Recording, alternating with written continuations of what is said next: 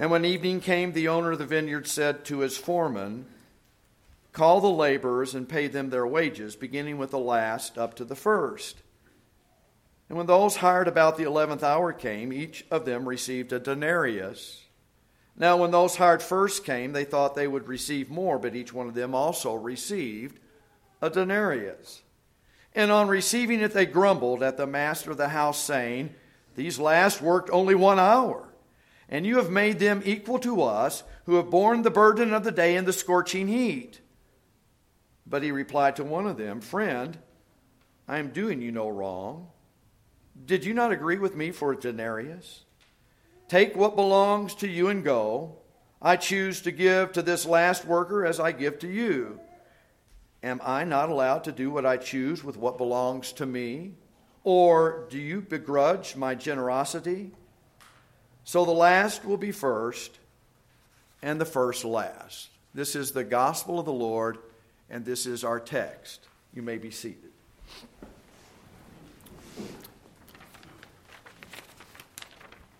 Grace, mercy, and peace be unto you from God our Father and from our Lord and Savior Jesus Christ. Amen. Once again, I remind you that if you haven't heard by now, we are in an election year. After a while, it might be easy to tune it out. But if you are listening, candidate records are being examined and angles are taken to cast the proper light on whichever one is running an advertisement. Points are made that may only present a portion of the story in either a positive or a negative light. Certainly each candidate and the political action committees that support them suggest that the respective candidates will work to guarantee the financial futures of those receiving Social Security and health care paid for by the federal government through contributions made throughout a worker's years of employment, while at the same time suggesting that the opposition will not do so, thus producing hardship for that particular group of constituents.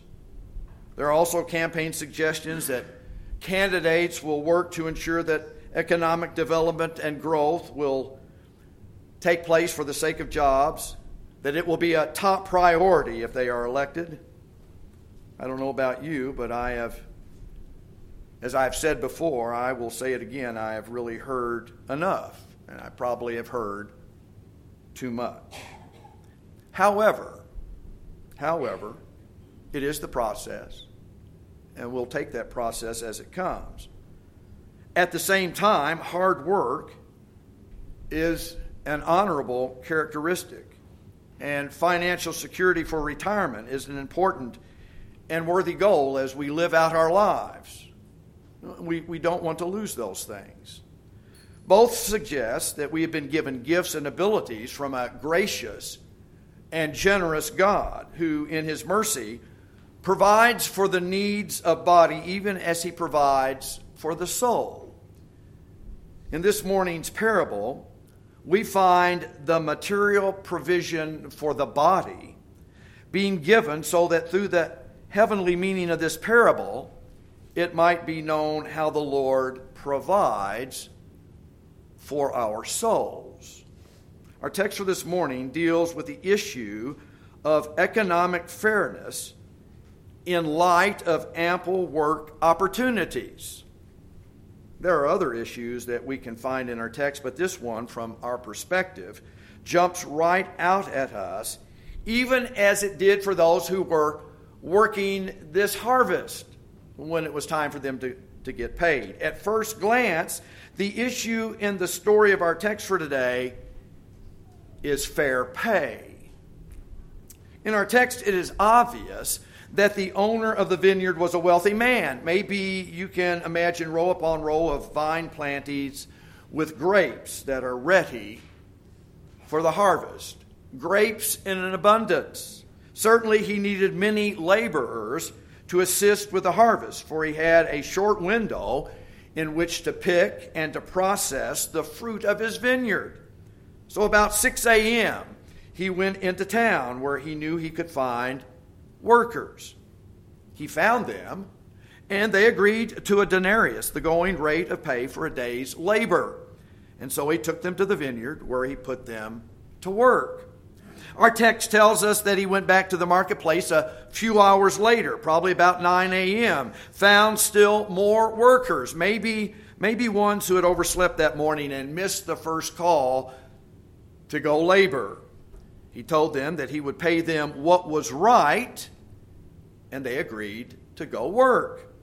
Though our text does not relate this, maybe he saw that there was still too much to harvest with the hands that he had, and he knew that there would be others who had slept in or who were unavailable at the first call for workers. So at noon and even at 3, he went to find more workers to employ and to put them to work, and promised them that they would be compensated fairly. Makes sense? What we might have problems understanding is why he even bothered to go back at 5 p.m. and hire those standing around when there was only another hour for work to be done that day. We might also have a feeling that those left to hire were those really not willing to work, those who really didn't want to work but were desperate for finding some money for the night, whatever their need might have been. Surely we see that there was opportunity for anyone who wanted to have it, anyone who wanted to work, they could do it, even if it was the seasonal work of the harvest. But it was work, nevertheless. From 6 a.m. to 5 p.m., the owner of the vineyard was hiring. But the real kicker comes when the owner of the vineyard informs his foreman to summon the laborers in order from last hired to first hired, that they might then receive their pay, that they might get what was agreed upon, their wages for the day. He gives the 1-hour laborers what he had promised to give the ones he hired at the first hour of the morning, so that when those who were hired first came, those who had worked the entire day, enduring the grind, dealing with the heat, they were expecting more. Maybe they saw themselves getting a bonus. However, when they were paid, they received the same. This would be grounds for a grievance to be filed in our day and time. Of course, they voiced their dissatisfaction. It is just not fair, they grumbled. The landowner said to one of them, "Friend, I am doing you no wrong. Did you not agree with me for a denarius? Take what belongs to you and go. I choose to give to this last worker as I give to you. Am I not allowed to do what I choose with what belongs to me? Or do you begrudge my generosity?" So for us this morning, this parable stands on its own and calls us to consider the generosity of God toward us and toward all.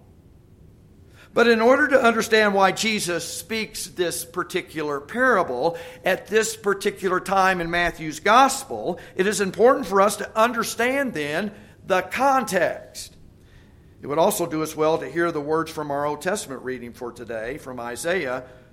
"For my thoughts are not your thoughts, neither are your ways my ways, declares the Lord. For as the heavens are higher than the earth, so are my ways higher than your ways, and my thoughts than your thoughts."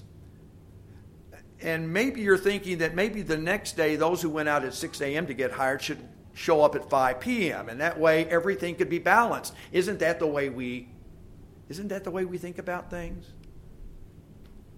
Previous to this parable, Jesus had promised that everyone who had endured loss for the sake of his name would be compensated, would be rewarded.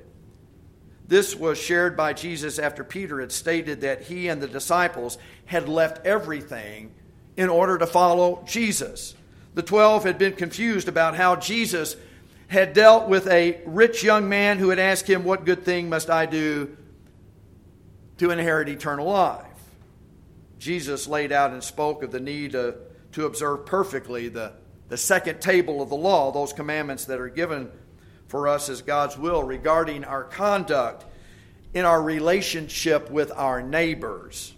Apparently convinced that he had kept the law, the rich young man did not want to hear from Jesus that he needed to sell everything that he had and follow him. If you remember the story, because I use this quite often, because it's a great piece about an idol that existed in the life, of this rich young man. And that's all Jesus was trying to do, was expose the fact that he could not keep the law. That even though he thought that the laws that related to his neighbor he had kept perfectly, which he hadn't, Jesus wanted to show that there was an idol in the way of his relationship with Almighty God. He was too attached to his possessions. Herein, Peter sees that he and his fellow disciples had made the real sacrifice, that maybe they're going to be rewarded highly. It was only fair that Jesus deal with them by rewarding them accordingly for faithfully following him. And so now, if you hear the parable with that in the background, with that as part of the context, maybe you see where Jesus is coming from. It is important to realize that some workers really did much more work than others. It's obvious they worked all day long, 12-hour day. They ground it out, and it was hot. It is no small thing to put in a 12-hour day of hard agricultural labor. And certainly their complaint about the burden of the heat is probably not an exaggeration. Our very instinct of fairness and rightness urges that the wages should somehow be in proportion to the work. The display of generosity shown by the landowner should be seen as bad management. Plain and simple. He's throwing money away. There may also be some legal issues here. There's really no way to explain this equal pay for unequal work found in this parable. But that is the very point. That's the very point of this parable. This earthly story with a heavenly meaning demands that we see the treatment of the workers as unfair by normal, common sense standards. The reason why Jesus shared this parable is though that he could share with his disciples some insight into what the reign of Almighty God is like. When God reestablishes his rule among women and men, his way of giving everyone whatever is right,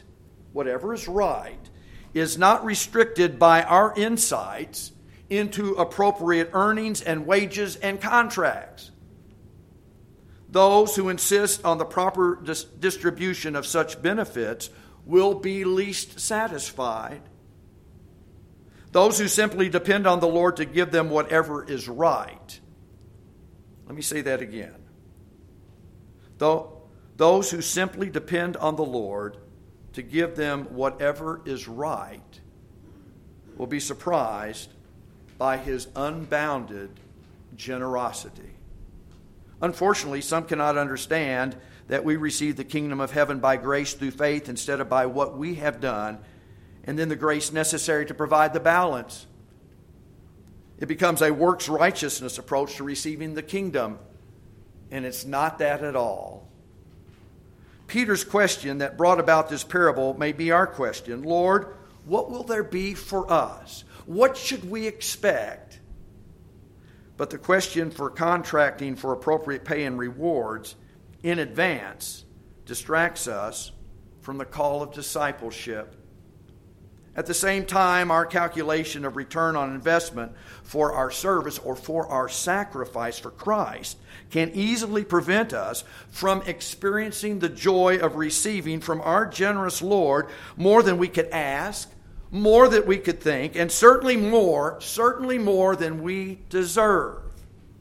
The wages we deserve because of sin is indeed eternal death. In our view, it may not be fair for one who does less to get equal pay, but the real question that we need to consider is this: do we really want the Lord to give us what we deserve?